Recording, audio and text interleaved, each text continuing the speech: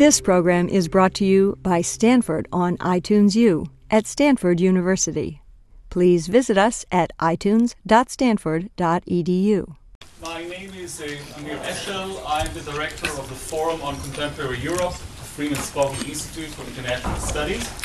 It's a pleasure to welcome you to our special seminar on the Ukraine in the European Union. When you hear Ukraine these days, it's certainly a topic in the news, and we're delighted that we have experts on the issue with us today.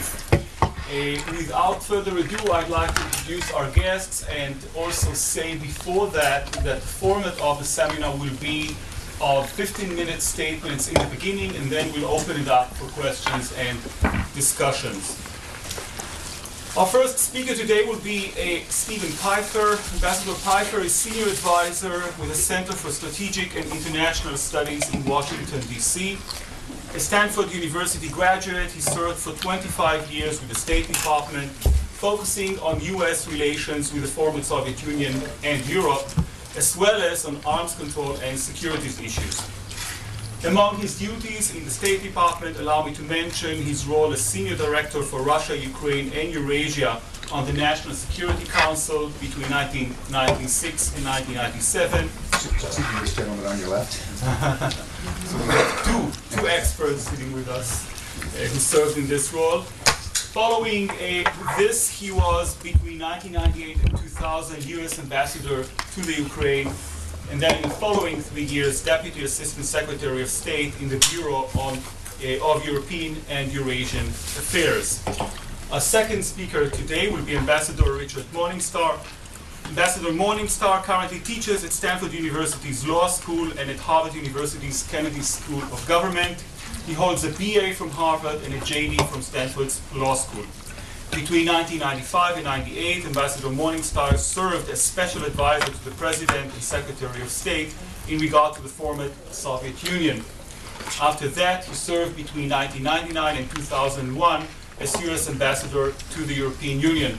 Again, it's a great pleasure and an honor to have these distinguished speakers with us today, and I would like to ask Ambassador Pifer to begin. Thanks very much, Amir. It's a pleasure to be at Stanford once again. I think as Dick and I talked about how we would divide up the discussion, I'll focus on the Ukraine aspect, he'll focus on the European aspect. But really, if you look at Ukraine's approach to the EU over the last 15 years, it's pretty much a story that Ukrainians would argue of unrequited love. And really going back to the mid-1990s, right after Ukraine regained its independence in the aftermath of the collapse of the Soviet Union, Ukraine began articulating the idea that it wanted membership in the European Union. This was something that Leonid Kuchma talked about in terms of his European vector for foreign policy. But I think it's fair to say that there was probably a good question as to whether or not Kuchma throughout the 90s really understood what joining Europe and joining the European Union required in terms of the sort of political and economic changes that Ukraine would have to make, in terms of the really fundamental transformation of Ukraine into a modern European state. And even if he did understand, certainly when you look at his history as president, you don't see much in the way of actions in the 1990s or up until 2004 that reflected a desire to push Ukraine in that direction of really making the serious changes that countries like Poland and the Baltic states have made over the last 15 years. Instead, what you had under Kuchma was more an emphasis on rhetoric. So within a couple of years of signing the Partnership and Cooperation Agreement in 1994, Ukraine is already pushing for the next step, an association agreement. And this is at a time when the European reaction often seems to be, well, look, you haven't even begun to fulfill the Partnership and Cooperation Agreement. How can you talk about the next step? And remember, it was in 1999 or 2000 hosting Dick in Kyiv. And the idea was that he could come and provide an American perspective on how the Ukrainians could engage the European Union more effectively. And a big part of his message was stop talking about ultimately being in the EU and just do things. Take steps in terms of democratic change, in terms of beginning to reform your economy that show the Europeans that you're coming in that direction, but lay off the rhetoric. And I think it was a message that fell on deaf ears. In 2001, 2002, the Ukrainians, I think, began to get more realistic about how far and how fast they could go with the European Union. So Deputy Foreign Minister Chali, who had the Europe portfolio at the time, began to talk about, well, a realistic approach is an association agreement in 2011, 2012, and membership in 2020. And he would always qualify that by saying, you know, if we do everything that we need to do. I mean, there was an understanding, I think, in the foreign ministry and other places that, you know, this was really a serious action that would require a lot of hard work, not by the foreign ministry, but by all the domestic ministries as Ukraine changed itself into a political economic system that reflected the values and the standards of Europe. Unfortunately, at that time, you had sort of a general deterioration of Ukrainian-Western relations in the aftermath of the Gangadze murder, a flawed parliamentary election in 2002, and real questions about where Kuchma was going with regards to democracy. The Orange Revolution in 2004 offered an opportunity to change all of that. And what was really interesting was how the Ukrainians turned to Europe in the middle of that crisis, where 3 or 4 days after the badly flawed runoff election, you have 300,000 or 400,000 people on the streets of Kyiv, demonstrations in other Western Ukrainian cities, but Yushchenko and Viktor Yanukovych, the two antagonists, are not talking to one another at all. And Kuchma can't get them together. So Kuchma then starts working the phones. He calls President Kwasniewski in Poland. He calls the Dutch Prime Minister. At that time, the Dutch had the presidency of the European Union. He calls Javier Solana, the High Representative for Common Foreign Security Policy, and basically says, can you guys come help?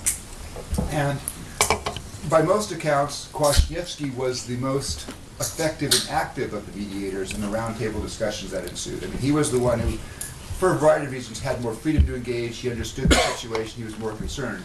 But Solana's importance was when Solana walked into that room, the European Union was there. And I remember talking to one senior Ukrainian foreign ministry official who was in the room during the roundtables. And he said, with Solana there, it was apparent to everybody that, okay, we're now being watched by Europe and the European Union. And even Yanukovych, he said, was on better behavior because across the spectrum in that room, he says, despite their political differences, they all ultimately wanted to see Ukraine in the EU.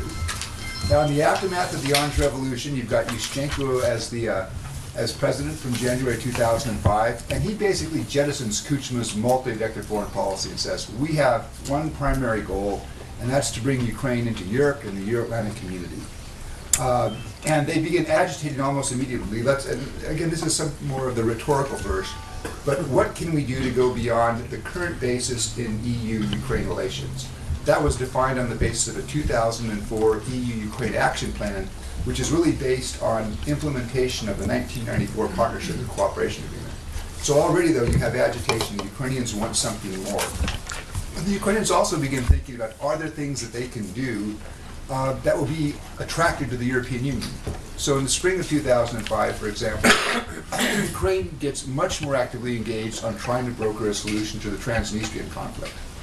There are a variety of factors behind this, but one major factor was a Ukrainian recognition that this is an important question in Brussels, and Ukraine wants to show it can make a serious contribution to a more stable and secure Europe. That's a big factor there. Also, in the second half of 2005, Ukraine makes the decision and begins across the board associating itself with the common foreign security policy declarations of the European Union, even though it's a non-member and at that point does not have a membership perspective. Yushchenko, in contrast to Kuchma, understands what Ukraine has to do to become a member, and he's serious about making it happen. The other question, though, is how effective was he? And I think this was a story of a lost opportunity. In 2005, in the aftermath of the Orange Revolution, there was probably some readiness on the part of the EU to take a look at Ukraine in a different way. Certainly it was seen as a major democratic breakthrough. But you really can't say that the Yushchenko presidency capitalized on this. The relationship that he had with his prime minister, his first prime minister, Yulia Tymoshenko, did not work well. The governments often had competing agendas, sometimes were directly contradicting one another between the presidency and the prime minister. And they ultimately split in September of 2005. Missed opportunity there. They also had problems just organizing themselves to engage the European Union. So right off the bat, Yushchenko appointed a special deputy prime minister to focus on the question of integrating Ukraine into the European Union. but also gives parallel authorities to the foreign ministry and gives his deputy prime minister really no staff, no resources. So the organizational structure doesn't work very well. 2006, of course, you have the return of Viktor Yanukovych in the aftermath of the Rada election, and with a set of constitutional changes that have led to, it led in part to the current constitutional crisis in Ukraine, you have an empowered prime minister.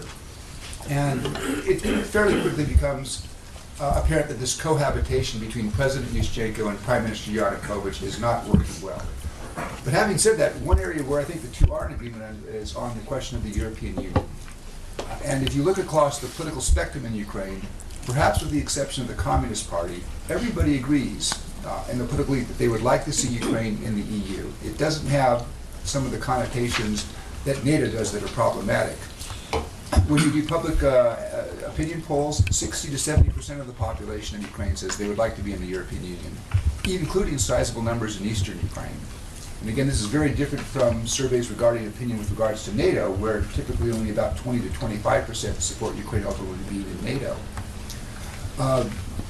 You have Yushchenko continuing to push for integration with ultimately membership in the European Union, and perhaps a little bit harder in the last 6 months when it's become clearer that given his division with Yanukovych over the question of NATO, that the NATO track is somewhat unclear at this point. Yanukovych, though, also, and this is sort of interesting, it has gone through a number of changes. A number of people in the aftermath of his return to power say this is somebody who thinks about Europe differently. And he certainly talks the talk, and he says, we want to have Ukraine in Europe, we want to be in the European Union. But in a couple cases has made decisions that suggest maybe he really believes it. So one of the questions that Ukraine has had to deal with over the last 4 or 5 years is, how does it balance its relationship with the European Union vis-a-vis the Russian desire to build a common economic space, including Russia, Ukraine, Kazakhstan, and Belarus? And the crunch point here is the Russians don't want just a free trade arrangement, they want a customs union. But Yanukovych was very explicit on this point in November. He basically said, we're not going to do a customs union with a common economic space with Russia, Kazakhstan, and Belarus, because that would be a hindrance to our desire to get a free trade agreement with Europe and the European Union. So on a couple key questions where he's had to make a choice, Yanukovych has done a lean towards the West. Increasingly, Ukraine's economy is now oriented towards the European Union. I think last year 32% of Ukraine's trade was with the EU, and that now slightly eclipses the trade relationship with Russia. If you remove oil and gas from the equation between Ukraine and Russia, the EU relationship just dwarfs what goes on between Russia and Ukraine. And you also increasingly have a push from business people in Ukraine who are beginning to see that their economic futures make more sense with Ukraine linked into the European Union. The value of a special relationship with Russia is declining when you understand that Russia is no longer prepared to subsidize energy prices for Ukraine. And in September, I had a chance to talk to one of the Ukrainian oligarchs. He basically said, in January of 2006 in the gas war, Vladimir Putin sent me a message, and that message is, in 2 years I should expect to pay $250 to $300 per 1,000 cubic meters of gas, the same price they pay in Germany. He says, I've got that message. I'm now investing hundreds of millions of dollars in technologies and energy production equipment that get me off of gas. And increasingly these oligarchs are looking towards Europe and drawing lessons, not unlike those that Mikhail Khodorkovsky drew several years ago. I mean, they don't want the full Khodorkovsky experience. They hope it'll stop short of arrest and asset stripping. But they've come to that conclusion that if they can be players in the EU and become European businessmen as opposed to Ukrainian businessmen, and have the opportunity to do IPOs, list on Western stock exchanges, they can dramatically increase their net wealth. And so you have these groups, including within the Regent's Party, Yanukovych's party, that I think are increasingly looking and saying, Ukraine needs to orient itself more towards the European Union. What does Ukraine want now from the EU?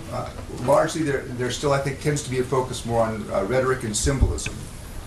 They now operate on the basis of a partnership and cooperation agreement. The next step for the EU would be an association agreement, but that's a step too far in EU eyes. So the Ukrainians have come up with this proposal, and in March they begin negotiation of what's called an enhanced agreement. Typical with the Ukrainians are to be able to show that there's some movement by creating intermediary steps.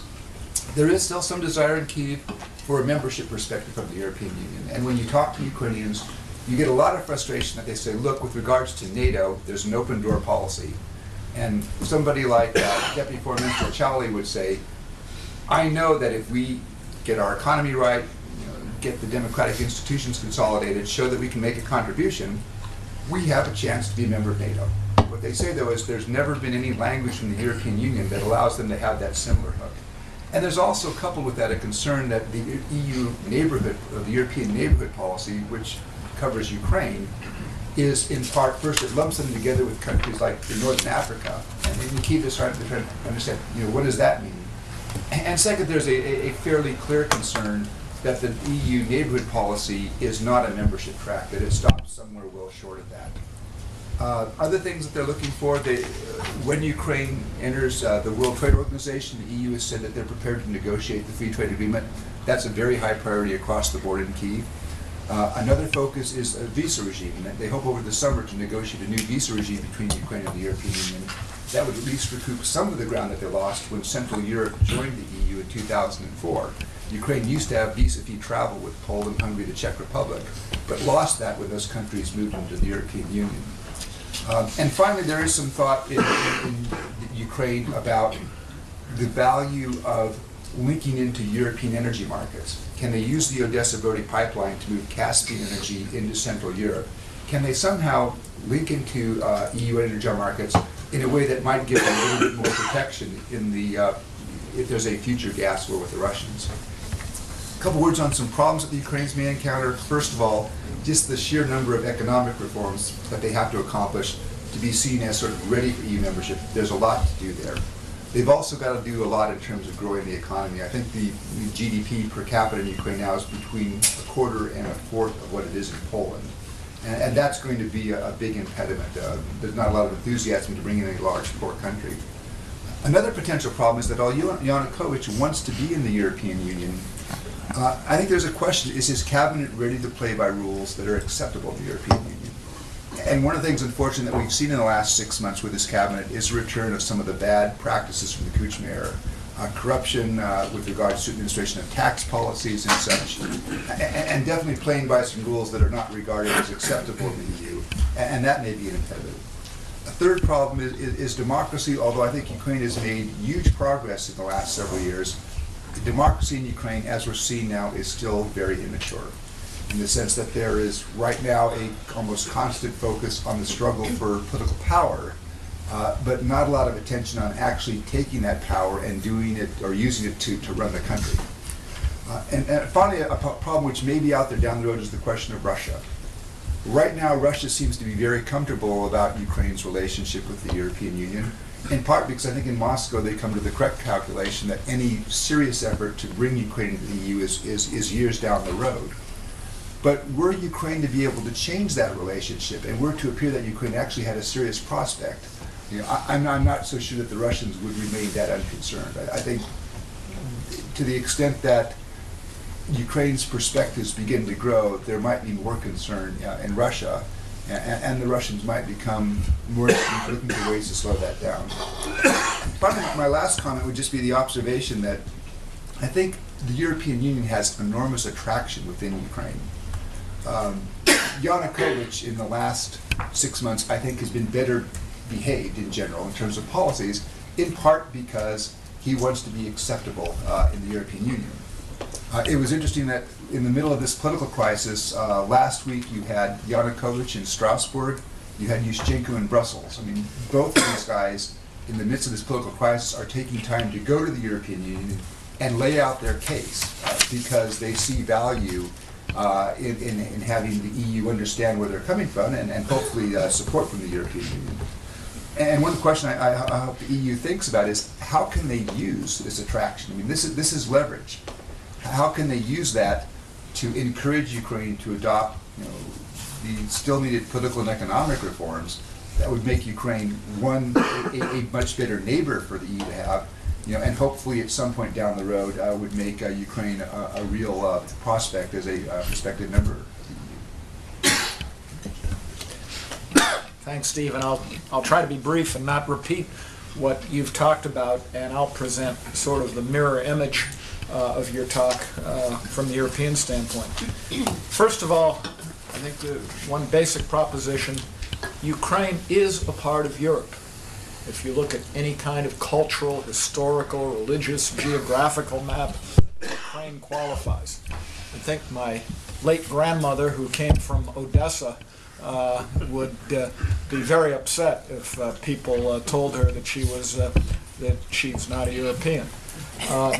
Certainly, if Turkey were to qualify for the EU and would be considered as a part of Europe, Ukraine should qualify as being a part of Europe. Ukraine is a member of the Council of Europe. It's a member of the OSCE. It aspires, sort of, as you said, to NATO. The issue relating to Ukraine's integration with Europe is political, and it's a serious political question. Does Ukraine share Europe's predominant political values? It's a real question mark. And I think the fact of life today is that a majority of European leaders, and certainly a majority of the European population, do not see Ukraine as a member of the European Union in anything like the foreseeable future. And we can talk a little bit about why, but apart from any number of other issues that I'll get into, they're dealing with Turkey. They have to worry about the Balkans. I think in the European mindset, it's a long time before they would really ever seriously consider Ukraine, which raises some issues. How's Europe dealt with the issue? Well, you really explained it, Steve. I think they've ducked the issue. Essentially, they've ducked the issue by putting the burden constantly back on Ukraine. They'll say to Ukraine, yeah, you make the economic changes, you make the political changes, you make it a self-fulfilling prophecy, and maybe at some point in the future we'll consider it. Your comment about my trip to Kiev when I was ambassador to the EU, what really happened prior to going to Kiev was that I got a call one day from Leon Firth, who was the National Security Advisor to Vice President Gore.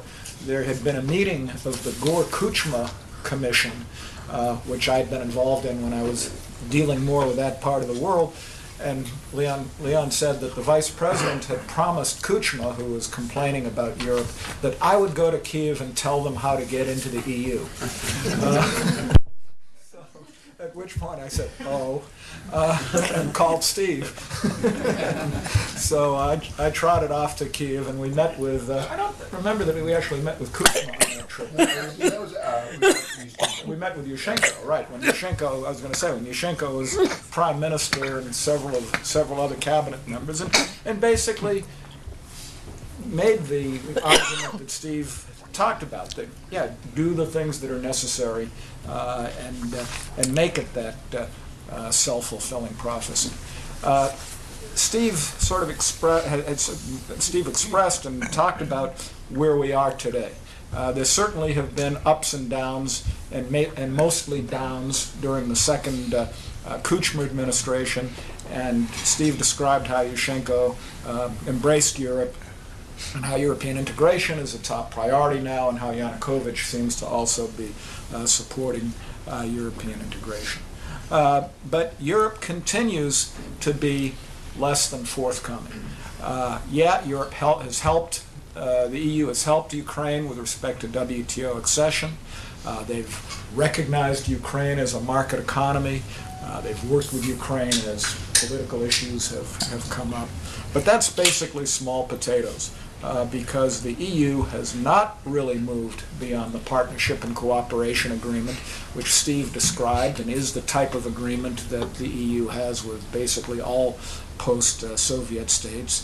They're trying to utilize the EU neighborhood policy.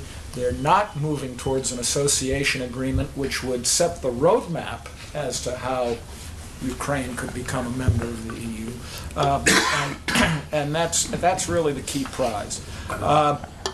So basically, it's in my view, it's almost become a vicious circle. The EU consistently pushes back on Ukraine. You do the reforms.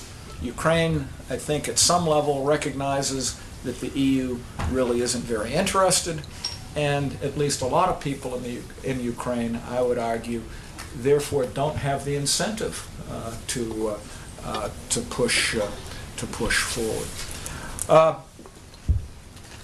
Why in Europe? Why is the EU so? What's the right word? Have such a conflicting view with respect to Ukraine and Ukraine's possible membership in the EU. Several reasons, I would argue. First reason, the failure of the Constitution has had a really deadening effect on enlargement. The French vote and the Dutch vote against ratifying the Constitution, in part anyway, there are a lot of reasons for it, which we could have a whole separate seminar on, but in part, I think with some concern over enlargement and the effects of enlargement and the effects on the economic security of European citizens. The second factor, which I think is a major factor, is the whole question of enlargement fatigue. The EU has over the last, had 10 new members in 2004, 2 new members, Bulgaria and Romania, which have been very difficult in both cases, in January of 2007.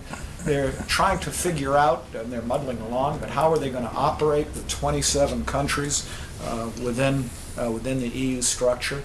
And they still have to deal and worry about, well, what are we going to do about Turkey, which nobody's too excited about, or very few are very excited about in Europe. What are we going to do about the Balkans? The last thing that Europe wants to think about is, right now, is the idea of Ukraine being a member of the EU and another 46 million, formerly 51 million citizens. A third factor, I would call it the Groundhog Day syndrome. Remember the movie Groundhog Day? Every day you wake up and it's the same. Well, I think there's sort of that feeling about Ukraine, and that, you know, in spite of efforts within Ukraine, and in spite of some improvement that maybe Ukraine doesn't get enough credit for, there's a perception anyway that Ukraine really never changes, and that every day you wake up and it's the same. And I think that many in Europe really don't trust that Ukraine is capable, or maybe that's not the right word, has the will to take the necessary steps that would ultimately make Ukraine a candidate. The huge disappointment with Kuchma during his second term, even the political upheavals that are taking place now, even though hopefully it'll work out, I think is something that would not bring a lot of confidence. And I think, just as Steve pointed out, that Russia is a concern on the Ukrainian side. I think Russia is a concern on the European side. And what effect would closer association with Ukraine and ultimately Ukraine membership in the EU mean to the EU's relationship with Russia, and how would they react? I think there is some light on the other side of the issue after sounding relatively negative. I think there are at least 3 pressure points that are in effect right now. One, the European Parliament has passed resolutions asking that an association agreement be entered into with Ukraine. So the Parliament, there is support for Ukraine in the European Parliament. Second are the accession states within the EU. Countries like Poland, as Steve was talking about, other Central and Eastern European countries, who could put pressure ultimately from within the EU to be more accepting of Ukraine and ultimately for Ukrainian integration.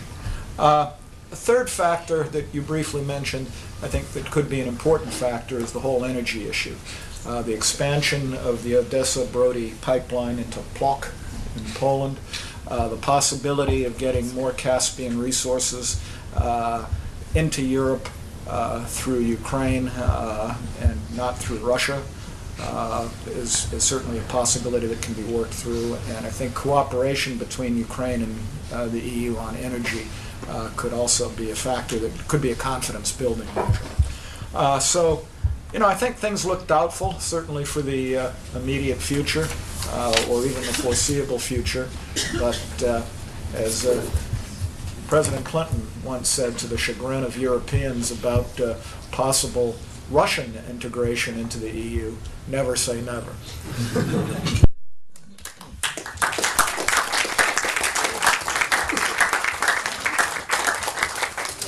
Thank you, Ambassadors Pifer and Morningstar. Before opening the table and the stage for discussion, I'd like to ask those who present questions and or comments to please identify yourself with name and affiliation. And in so asking and doing, who would like to be the first? Please. My name is Yuri Ermagaev. I'm visiting fellow at Hoover Institution now, but I'm also former Soviet dissident who fought together with my fellow Ukrainian dissidents for human rights and democracy there, still in the 70s. I visited Ukraine soon after the Orange Revolution to discuss with new leaders that situation, to share experience. And I met with Mr. Rybachuk, who at that moment was responsible in Yushchenko's government for integration of Ukraine into European Union. And I actually tried to talk him out, because I think it's bad for Ukraine to join European Union, and I gave several reasons to them. I wouldn't say all of them now. Well, specific reason, for example, is Ukrainian agriculture, or more specifically, Ukrainian village. I believe that, which was greatly destroyed, as we know, by the Soviet communism. And Ukrainian village means for Ukraine more than economic, only economic part, but it's also cultural and social part. And I believe that the Ukrainian village has very little chance for rebirth under the European Union control. And we can talk why, but I can definitely explain. But there is more general reason. Ukraine wanted to be independent. Finally it got its independence. And I think that it's very crucial for Ukraine to find its national identity, which it's still searching for after so many years not being an independent country. And I don't think to try to find such identity in very rigid framework of the European Union is a good idea for that country. That's what I told you. We're just part of one empire and you are rushing to join another empire without enjoying independence. What I thought would be much better solution for Ukraine is on one hand to join NATO, and you say it's not easy, I believe that. But on the other hand, to search for some new arrangement, some union, for example, with Poland in terms of economic and political, with Poland, Lithuania, United States and Canada, and possibly Australia, which I think would be much better from economic and political standpoint for Ukraine than joining European Union. Now, I was given two major arguments why Ukraine wants to join European Union. One, first is very simple and open, and to protect themselves from Russia. That's the most simple thing, and that's why I say NATO would be better in that sense. But another argument, which is typical among Ukrainian Democrats and human rights activists, etc., which they wouldn't speak about so openly, is that most of them do not believe in their own people. Actually, they do not believe in Ukrainian democracy. They don't believe that Ukraine by itself is able to build its democracy, and they want external force, which would project that democracy on themselves. which I think it's very weak position, because if you want to become democratic, you have to do it by your own. And last 2 points I want to make concerning your remarks. Let's do it short so we can open up, please. Concerning European Union, you equate in your presentations European values and European Union, which I wouldn't do. I don't think European Union represent European values in sense of freedom, democracy, and free market. So it's not equivalent things to me. And second, one of objection by European Union, which is, I believe, quite evident. European Union wants to be in love with Russia, even if it's ruled by the KGB, and we see it and we know it. Now, what becomes a real obstacle for that? It's new members like Poland. And we can see from all recent events that Poland is a real obstacle, for Germany, France, Italy, to be in love with Putin. And they don't like it. And they can assume that if they bring Ukraine into European Union, it may be additional serious obstacle for such love, and that shouldn't be disregarded. Thank you. Any comment? Steve? Well, yeah. I'm not sure what the question was, but. The question is about alternatives to European Union. A couple of observations. I mean, I think the idea of a Ukrainian, Polish, Lithuanian, U.S., Canada economic range, I think that's unrealistic. I think Poland, the Baltic states are now in the European Union. The idea that they're going to do side arrangements with Ukraine, I think that's just not possible. I do agree with you that the question, and I think this is a weakness that we would probably, we both talked to the Ukrainians about in the 1990s, is it would be better if Ukraine was embracing the democratic values of a modern European state on its own, and not saying we need to have the European Union to push us into this. So we agree there, but I think coming back to it, looking at where Ukraine is now, it has this fundamental decision. Does it want to be a part of Europe? If it wants to be a part of Europe and really be fully engaged, moving towards the European Union is a logical policy choice. And if you look at where the elite is now, but also I think increasingly where the Ukrainian public is, they haven't made that decision with regards to NATO, but I think they have made that decision with regards to the European Union. Norman. I want to ask a kind of short version of that question, but specifically of you, Steve, and that is, you say there were missed opportunities, but I think the deeper question is, what are the structural impediments in Ukraine for joining Europe? In other words, do you see this simply as a political decision at the top, or, again, Richard is expressing the idea that Europeans have this kind of fundamental distrust of Ukraine as the kind of entity that could join it. Do you share that distrust, or do you think that this really is a matter of a missed opportunity here or there, or are there deeper structural causes which make it impossible for for Ukraine to get to Europe? 2 parts.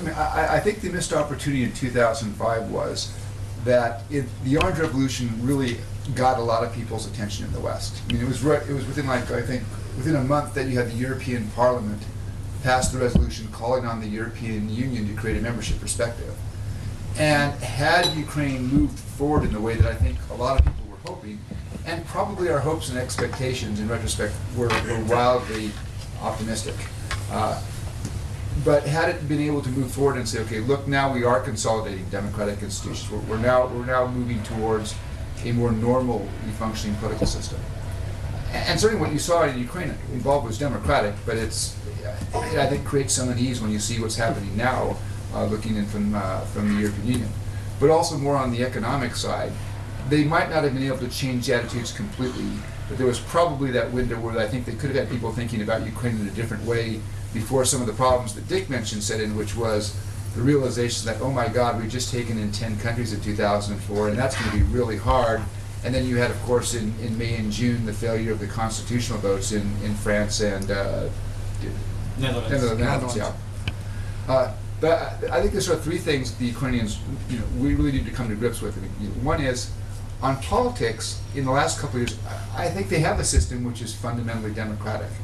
but it's democratic so far, and I think we're seeing it right now in a somewhat erratic way. It certainly is a pleasant contrast compared to politics in Russia. You do have real viewpoints, real battles going on, but it's almost too much. I mean, it's immature in the sense that the political forces seem to be just so focused on that struggle for power that they're not trying to, they can't box off and say, Yushchenko and Yanukovych don't seem to be able to say, okay, we're going to disagree on this question in terms of where the authorities lie, but here's our areas we're going to work together in terms of maybe WTO or economic change. They haven't been able to do that, and I think that's a level of maturity that Europeans would like to see. There's still a lot that needs to be done in the economy, and a lot of that will turn on, can they move away from fairly massive corruption and a system in the government where you still have a lot of members of the Rada who are also business people, and they're not pursuing government country national interests, they're pursuing the interests of their particular businesses. So some separation of that, which is doable. It's probably going to take a number of years. And then the last thing is they've had 5 years now of positive economic growth. But I think they have to sustain that, because ultimately, even if they have a system where the European Union can look at Ukraine and say, that's a political system there on par with what you see in Lithuania or Poland, and the economy's moving around, it's reached the point of, say, Slovakia or Bulgaria. Even if you get there, the hesitation about Ukraine is going to say, my God, this is a country of 46 million people, and if there is a huge income gap still between Ukraine and the EU, there's going to be a lot of reluctance, and the Ukrainians are going to have to change that on their own. Yeah, I think there's a huge problem that goes beyond Ukraine, that goes even beyond Ukraine taking a lot of the steps that we would think would be necessary. I think there's a real danger that if the EU goes ahead with an association agreement and starts and sets up some kind of roadmap and creates all sorts of expectations within Ukraine, that it could just lead to a major disappointment. I think that that it's similar to what's happening in Turkey right now. I mean, I have a real question, whatever Turkey does in the next several years, whether Turkey would ever be acceptable to the EU as an actual member when it comes to votes and the like. In France, for example, which changed its constitution to require a popular vote for Turkey to be ultimately accepted. So, likewise, in the case of Ukraine,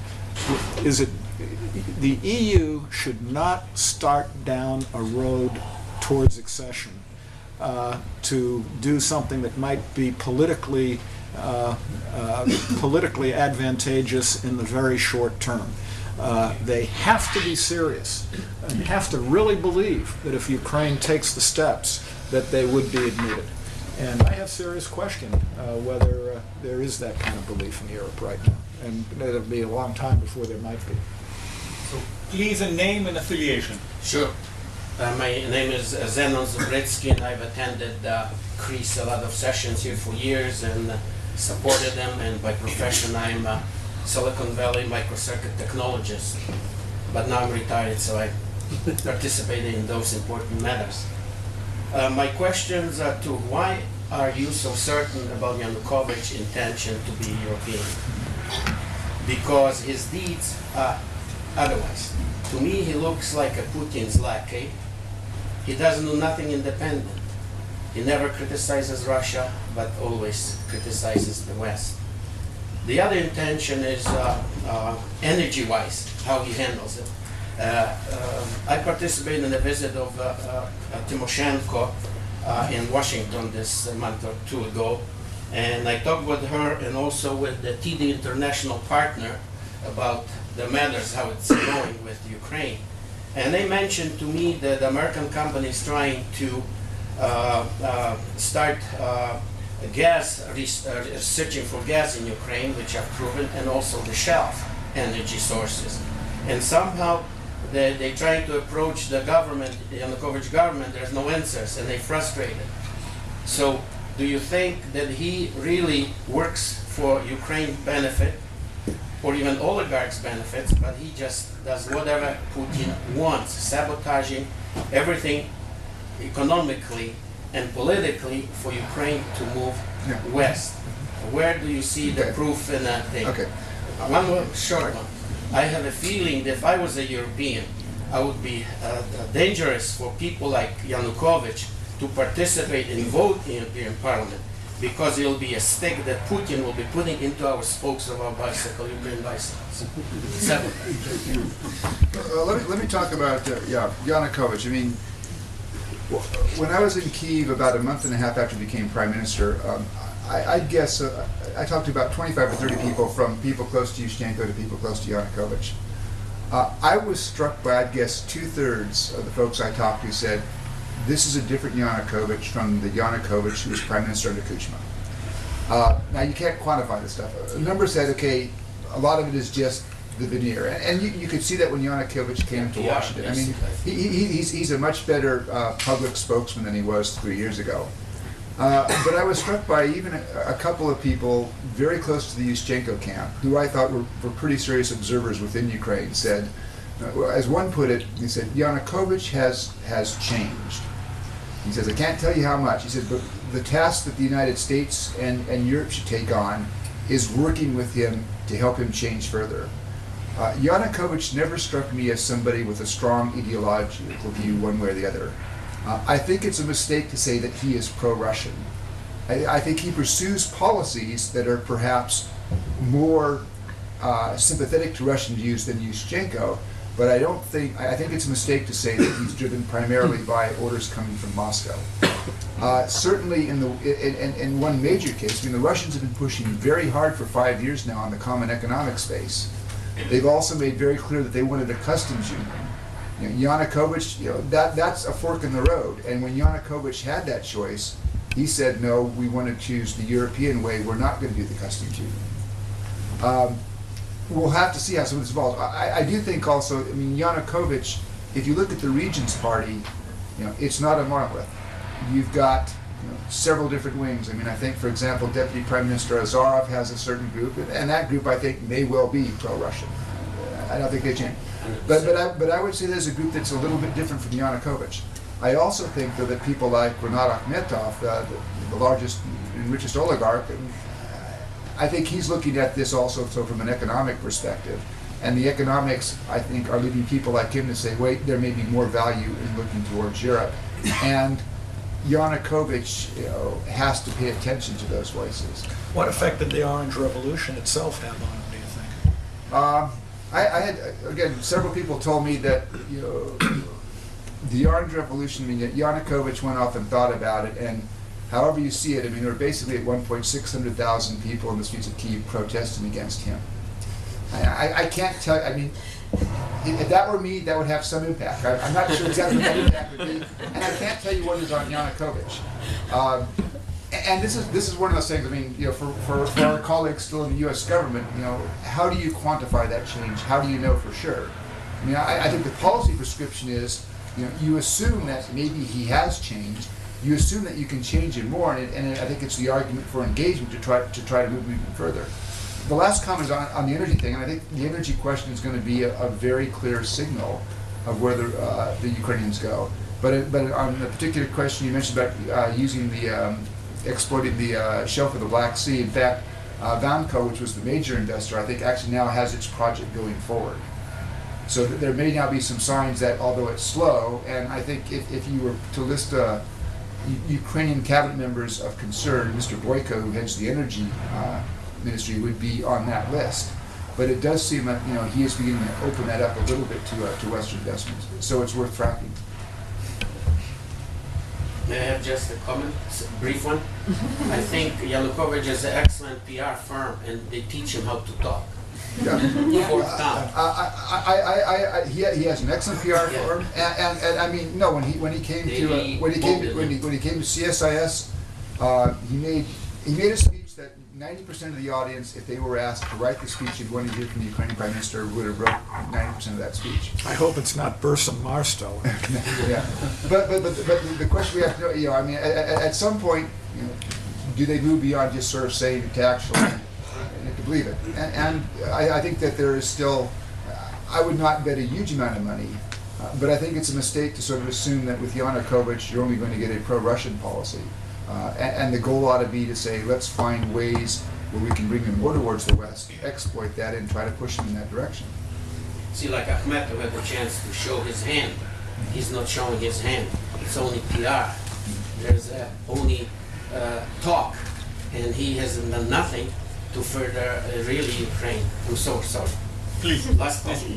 Yeah. Nancy Coleman from the History Department and from Greece. And I just want you to say a bit more about the neighbors policy and how do you think that the EU is using that neighbors policy to sort of be pleasant but to push people out? Well, that's what they're Morningstar doing. Basically said. Basically, the EU has recognized that there are a lot of neighborhood countries that are never going to become a member of the EU. That they need to find some kind of alternative to provide some benefits from the standpoint of trade and economic cooperation and other cooperation in return for those countries taking more steps towards democracy and economic reform. But it's sort of a way to deal with the Georgia, Armenias, Azerbaijans, Ukraines, even maybe some of the North African countries, and without to give them something, but not giving them the big prize. Is your gut feeling that anyone will squeeze through? Excuse me? That anyone will, is your gut feeling that any of these little countries will get to squeeze through? Or Not during our lifetime. Please. Yeah. Hello, my name is Stephen Rogers. I'm a student in the Greece Master's Program. If you were now working in the government, if you were charged with tasked with implementing policy or trying to influence policy in Ukraine, with whom would you be speaking in Ukraine? You know, we have this constitutional crisis. Yushchenko is holding on to his very last, vestiges of power. Yanukovych and the cabinet are grabbing as much as they can. Who do you go to really influence policy in Ukraine or to try to make an impact? And going forward, how is that going to play out? No, the easy answer is a whole lot of people. I'll come back. I mean, there's a dilemma here because I think up until now in the current constitutional crisis, Washington's view is we want to see a peaceful outcome consistent with democratic norms and rule of law, and not going beyond that. Some have gone beyond that. The Polish president about 3 weeks ago said, and we want to see early elections. So he went beyond the general democratic principle to side with Yushchenko. Washington has been very careful not to do that because whatever concerns that you may have about the majority coalition in the Rada, and I think that they are intent on changing the balance of authority between the president and the prime minister, that coalition was still formed as a result of a basically democratic process that began with the March 2006 Rada elections. So you have on one side a democratically elected parliament, and on the other side you have a democratically elected president having, an intramural fight there. And I think it's proper that Washington not get into that. Now, having said that, I think underneath, Washington is probably more sympathetic to Yushchenko because Washington looks at Yushchenko and says, this is somebody who, at least his vision, we have more confidence that his vision comports with the U.S. vision for Ukraine, which is a democratic, stable, independent country firmly anchored in Europe. Part of the problem, though, is if you look over the last year or so, the Yushchenko government has not been as effective as people would have liked to have hoped in terms of advancing that vision. And there are questions, will the Yanukovych cabinet be more effective? So this leads to this dilemma where on the one hand you may be sympathetic towards Yushchenko, but on the other hand, the Yanukovych government may be a government that is better placed, and Yanukovych may be better placed to get things actually done. And it's the context of a current situation where I think there's some hope that they'll find a political compromise. That if not, if there is no compromise, it's a pretty uncertain path, and I think most of the outcomes are at best questionable for Yushchenko. Who wins an election? That's I think one of the really ironic questions here. I mean, Yushchenko. Last Friday they said that it does appear that Yushchenko and Yanukovych are trying to find a compromise that would set down the road the idea of early elections. If that compromise falls through, then presumably it goes back to the Constitutional Court. I'm not sure in my own mind that Yushchenko wins in the court. And first of all, there are a lot of questions about can the court reach an impartial decision. But then there's the additional argument. Yushchenko's basic argument for dissolving the Rada is, in March of 2006, Ukrainian voters did not vote for individual members of the parliament. They voted for a party list. And now if you have people defecting from that party list, you are disenfranchising some percentage of those voters. And the Constitution says the majority coalition is put together on the basis of not individuals, but on parties. And there's a logic there. I mean, I can understand that. But if you also look at the Ukrainian Constitution, the circumstances under which the president can dissolve the Rada are pretty explicit. And it's not quite clear that this matches. I mean, there are arguments being made on both sides. So even the most impartial court could render a decision against Yushchenko. But even if he wins and he gets elections, the ironic thing is most polls, I think, now suggest that the elections, say 2 or 3 months down the road, would produce a Rada that looks pretty much like this Rada. So the irony is if Yushchenko wins in the court, he gets his elections happen, 5 months down the road, there's a Rada coalition that appoints Viktor Yanukovych as prime minister again. And they're back to the same situation. Please. Henry Bloom, I'm another semiconductor technologist and frequent watcher of the breeze. It's my perception that in the eastern Ukraine, there are 12 or 15 million people that are ethnic Russian, Russian speakers, Russian sympathizers. First question is, are these people becoming more aligned culturally, linguistically with Kyiv, or are they staying just as Russian as they were? And the second question is, wouldn't Ukraine be more governable and more amenable to Europe if in fact they were part of Russia, not part of Ukraine? Okay. If the Russians were part of it. Yeah. I think he means the ethnic Russians in Ukraine were part of it. I think you need, first of all, need to draw a distinction between ethnic Russians and Russian speakers. The number of ethnic Russians in Ukraine is probably only about 15% of the population, so that's maybe only 7 or 8 million. As opposed to Russian speakers, and probably half the population in Ukraine today still uses Russian as their first language. There was it 1994, the NIE, in 1994, 1995, there was a national intelligence estimate done looking at Ukraine. It was entitled Ukraine, a Nation at Risk. And it posed as a serious, and this was the collective judgment of the US intelligence community, and it posed as a serious question, in 5 years or 10 years, will there be a Ukraine within its current borders? You know, will it go back to Russia, will it break up or whatever?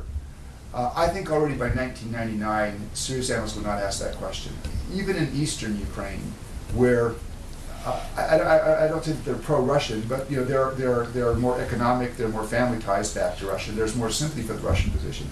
But even in eastern Ukraine, I think the population there has a sense of evolving Ukrainian national identity. It's not as strong as in western Ukraine, but it actually, I think, became fairly clear in 2004 during the armed revolution, where about a week after the flawed second election, when you had the demonstrations, there was a conference convened near Donetsk of regional leaders. And one thing that they discussed was that if Yanukovych does not become president, we should have a referendum on creating a southeastern republic of Ukraine, which would be part of Ukraine but with greater autonomy. And it was interesting to me was watching in the succeeding week as a number of those mayors who were there were then repudiated by their city councils. And people basically saying, look, we have a political fight here, we want Yanukovych, not Yushchenko. But there seemed to be a backlash against the idea that a solution then is we think about really dividing the country in this way. So although certainly in the East they speak Russian more than Ukrainian, they, I think, have a more sympathetic view towards Russia. But I don't think in the last 5 or 6 years that there is really a serious movement there to sort of divide and have eastern Ukraine go off either with Russia or as a separate entity from western Ukraine. I can make comment. I'm from Donetsk myself. I was there. You cannot separate Russians and Ukrainians in eastern Ukraine. You know, it's more than Russian speaking. It's more united community. So to take only, there are both Ukrainians and Russians. There are many mixed marriages, you know, and you cannot say that you can separate Russians only ethnically and leave Ukrainians of eastern Ukraine. So you should speak either about whole separation of the whole eastern Ukraine, which would be Donetsk, Dnipropetrovsk, Kharkov, whatever, which will be about 80% of Ukrainian economy, by the way, or keeping it together. So please, yeah. Nadya Derkach, I'm unaffiliated, worked in Soviet affairs and disarmament. I come from way east, below Kurakino, which is north of Luhansk. I went to Ukrainian school. My first grade was in Ukrainian school, taught everything in Ukrainian, and I never heard Russian at that point there. I realized it's changed since we've been there. But I think that the area needs to be looked at again in terms of how un-Ukrainian it is. Because my experience was totally Ukrainian. This was before World War II. And of course it became Russified later, perhaps. But I would take another look at the villages and small towns. That's my comment. Please, Christoph. Yeah, I have a little question about something you mentioned briefly, Transnistria. I was wondering regarding the supposed deal or the secret deal or so that was signed or concluded the past weeks between Russia and Moldova, whether Ukraine was involved in that and what Ukraine's position on Transnistria has been in the past few years. In the reports that I read, I didn't read anything on Ukraine. Yeah. So I wondered whether you could elaborate on that. But yeah, well, I mean, Ukraine was always, along with the OSCE and the Russians, one of the, sort of the three designated mediators for the dispute between Transnistria and Moldova. Although I think it's fair to say that throughout the end of the 1990s up until 2003, they were very passive. They were there, but they really didn't make much of a contribution. Early in 2005, they actually became much more energetically involved in a couple of positive ways. One was more involved as a mediator and adopting positions that seemed, to outside observers more sympathetic to Moldova as opposed to Transnistria. Moreover, and I think this is one where they were working with the European Union, is they began to tighten up border controls between Transnistria and Ukraine. One of the reasons that the Transnistrian economy continues to survive is it gets goods out without proper customs inspection and such. I mean, it's a very leaky border. And I'm not naive enough to think that they actually closed that border off or tightened it, but I think they did make some progress. They brought in, for example, EU border monitors to help them and advise them on things that they could do to tighten that border up. So in 2005, 2006, there was, I think, a much more active Ukrainian presence. Now, in terms of the more recent deal, I mean, I've just seen a couple of reports that come out. It sounds like this was something that President Voronin of Moldova, who seems to flip back and forth to whichever direction he thinks is most likely to give him some progress on Transnistria. But it seems this was a result of a bilateral trouble, and at least I haven't seen any evidence that the Ukrainians were involved in this. It looks like it was taken completely outside of the established 5+2 process, just between Chisinau and Moscow. I have a question, Steve and Dick, regarding the U.S. policy toward the Ukraine and the U.S. policy toward Europe, or the European Union, as it deals with the Ukraine. Do you see at the moment really a cohesive U.S. policy in these two regards? And if there is one, how would you define it? You've been more involved in recent years. Well, I think there are actually fairly good channels of communication between Washington and the European Union with regards to Ukraine.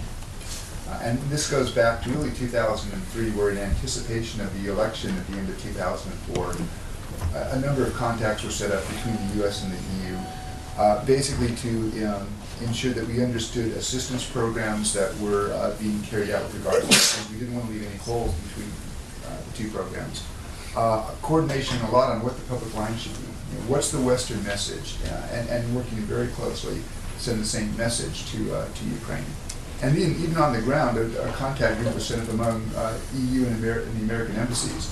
And the idea was basically, for example, if you had Yushchenko traveling out of town, and there was concern that his campaign visit might be harassed, if the American political section couldn't cover it, okay, the Germans would go or the British would go, so that you had some Western presence for these things. So pretty good cooperation, which I think actually was intensified during the Orange Revolution, which was interesting in that Washington basically, after about a week into the revolution, said, we're going to let the Europeans handle this. And intense contacts. I mean, my successor in the office was talking, he said on a Sunday he was talking to his Dutch counterpart 4 and 5 times a day. But the the contacts were to say, what do you understand what's going on there? What is your public line? Because Washington wanted to make sure its public line matched what the European Unions were saying. This was both sides suggested. I mean, there was no effort by the United States to try to micromanage the mediation effort, and that actually got quite a bit of credit for the U.S. in Brussels. Which was unusual on the part of the U.S. Usually we're not nearly so restrained. So I mean, I think there actually is a pretty good basis there, which has been built on. What I think has probably happened, though, it's the Groundhog Day phenomenon that Dick described. Is you had the armed revolution. And then in September of 2005, there was a mini political crisis when Yushchenko fired Timoshenko. And then there was this sort of long drawn-out period after the March 2006 elections where Yushchenko could have had a coalition, could have had a prime minister of his choosing, but for reasons that are inexplicable, he waited and he lost the opportunity. And so I think on both sides, in Washington and Brussels, there's a bit of Ukraine fatigue. And on top of that, if you ask somebody in Washington now, what are the foreign policy priorities, it would be Iraq. But beyond that, you have Iran, North Korea, Middle East peace process, Afghanistan. Ukraine wouldn't make the top 10. It probably wouldn't make the top 15. And in its current configuration, when Ukraine is focused and obsessed with political infighting, and it's not producing coherent policy with which the West can engage, it's just not on the radar screen. The one other area where there was a lot of cooperation, I think, between the United States and Europe was on the energy issues, when, when the pipelines were being shut off. So I think we had a very common approach on that. One more question? Maybe by a person who still didn't raise one. Sure, go ahead. Please. Jimmy Zhang, business scholar at the Hoover Institution. I have a small question for Ambassador Morningstar. You said that the failure of the constitutional treaty and the enlargement fatigue are the reasons, among others, that the European Union ducks the Ukraine membership issue. So to my mind, Ukraine's EU membership problem is also a European Union's own problem. So how do you see my question is, do you think that the European Union is now in a deep crisis? How can it step out of the current situation in terms of a constitutional treaty? And do you see how see the prospect of European Union integration? I guess I'd say the European Union is not in a deep crisis. I think that the European Union, in spite of all the issues that it deals with, such as the Constitution, trying to develop a common foreign and security policy and the like, they still muddle through.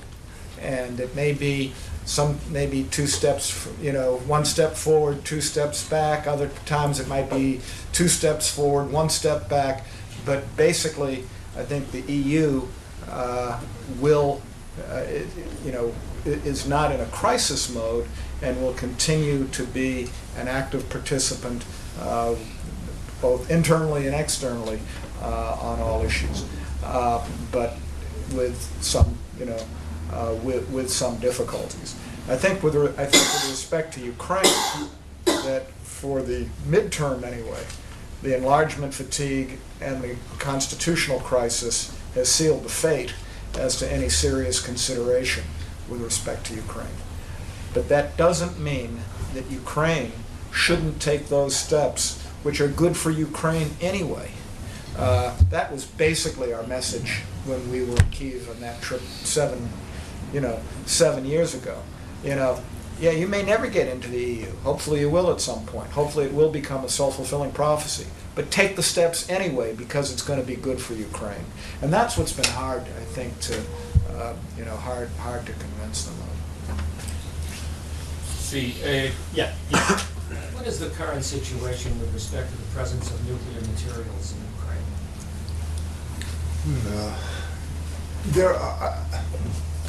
There are still, I think, a couple of sites where there's HEU, but they're either in the process of being made more secure or being relocated back to Russia. Is it the Russians that are, I mean, is non-Luger money being used to, at those sites? It's funded now, I think, out of the Department of Energy accounts. But for example, well, even when I was there in right outside of Kyiv, there was a research reactor that was powered by highly enriched uranium. The picture that I saw of this place in like 1995 were really worrisome. I mean, the HEU fuel, which was 90% enriched, so it was very high quality stuff, was basically kept behind a wooden door that had a kind of flimsy looking padlock. The trees and the bushes had grown over the fence around the building. And basically with US money, we did a project where we installed a vault and we paved out 150 feet around the building in every direction, triple fences, barbed wire, motion detectors, all sorts of things. There are a couple projects now where they're trying to actually get the material relocated back to Russia. I think there's one institute in Kharkiv which still thinks, even though it has no planned use for the HEU, still thinks that this has huge economic value, so it's been a little bit sticky. But certainly the situation is much better than it was in the early 1990s. We have one question in the back, please. Yeah. Just a very short question. Yeah.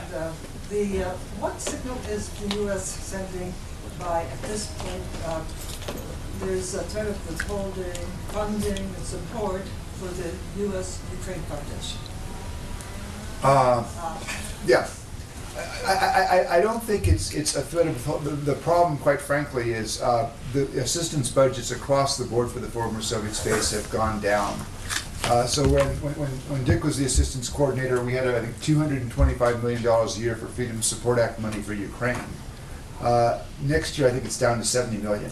Now, part of this is Congress has just kind of gotten tired of the former Soviet space, so budgets have come down. Part of it is you've seen across the board a shift in resources, not just for assistance programs, but for exchanges within U.S. government budgets, away from the former Soviet space to the Muslim world. And what's happening, I think, with U.S.-Ukraine Foundation, and I work with their people, I've got a couple projects I'm doing with them, but it's just, they're having to compete now for a pool of money which is getting smaller and smaller. And, it's much more difficult now to get the funding than it was, say, 3 or 4 years ago. So one last question, please. Yeah. Yeah. Excellent. Yeah. My question is very short. Do you believe that the talk about split between Western and Eastern Ukraine is created in the Yanukovych advisors PR firm and the general media from the top? It's an election campaign and not come from the people. I haven't seen any big demonstrators, 50,000, fighting each other. So my feeling that it's created by the media and by the advisors to Yanukovych and also by the Moscow general. Do you agree with that premise? Yeah. But I think the last real manifestation you saw was 3 years ago at this conference that took place near Donetsk at the height of the Orange Revolution, which I think was created part by the Yanukovych campaign as to counterbalance the fact that you had a number of Western Ukrainian cities which were basically saying, we don't recognize the result, or they were saying, we recognize Viktor Yushchenko as president. I think this was a mixed calculation on the part of Yanukovych's team. The fact that there was then a backlash against that in the country, and you basically saw politicians back away, and within a week Yanukovych himself had backed away from it. That was, I think, a top-down phenomenon. I think that, certainly if you look at the demonstrations, the people around Yanukovych in the last 2 weeks learned some lessons. They put in a request for a permit to do a demonstration on the Maidan before the Yushchenko people did. That's smart. But of course, folks who went down and talked to the demonstrators found that generally the protesters down there were not very interested, didn't really care what they were, but they were being given a daily stipend to be down there. Again, that suggests to me that the divisions here are much more, it's an elite battle. And I think there's probably frustration in Ukraine. Now, it's changed, but at least 3 weeks ago, there was a poll that said like 60% of the population opposed early elections. I think that's actually now flipped to 60% now would support them. Right. But I think there is a general level of frustration in the population with sort of all politicians that they seem to be so obsessed by this effort to gain power, but you don't really see an effort to sort of push forward the policies that the country could use. But why Yanukovych is opposed to early election? Does he know that socialists will never make the grade? Well, therefore, he won't be able to form a majority with communists? Yeah, no, I think actually, I mean, yeah, I think Mr. Moroz of all the politicians is the one that does not want to see early elections, right, because I think the socialists really are in danger of that. In the Ukrainian system, to have the seats in the parliament, the party has to get at least 3% of the vote. Right. The socialists had barely 4%, yeah. but right given, now it's about 2.1%. But with Moroz's alliance with Yanukovych, he's probably given up about half of his party in the next election. However, you know, the last numbers I saw last week said that 4 parties would cross the threshold. Right. Regions would get about 36%, the communists would get 4%, and then the combination of Yushchenko and Tymoshenko would get about 32%. When you do the math and you add up the numbers, that's like kind of the rata that you have today. Yeah. And so Yanukovych has, and he said very early on, he said he opposes early elections. He said that the Yushchenko decree of April 2nd, he believes is unconstitutional. But he also in a few days was saying if the Constitutional Court rules that the decree is constitutional, he will accept it and go to early elections. But why is he fighting? He's afraid of something. New elections. Well, I think it's, you know, right now, you know, if the situation, you know, stays as it is, he's got a coalition which is supportive of him and has a majority in the Rada. You know, elections are always a gamble. Right. That's a problem with elections. You can never tell what's going to happen. So I mean, I think the situation, you know, is comfortable now. I don't think he's afraid of elections, but you know, there is a risk that the elections might go against what the polls are suggesting, and you know, he could lose the coalition. Ladies and gentlemen, please join me in thanking Ambassador Morningstar and Pifer for a great.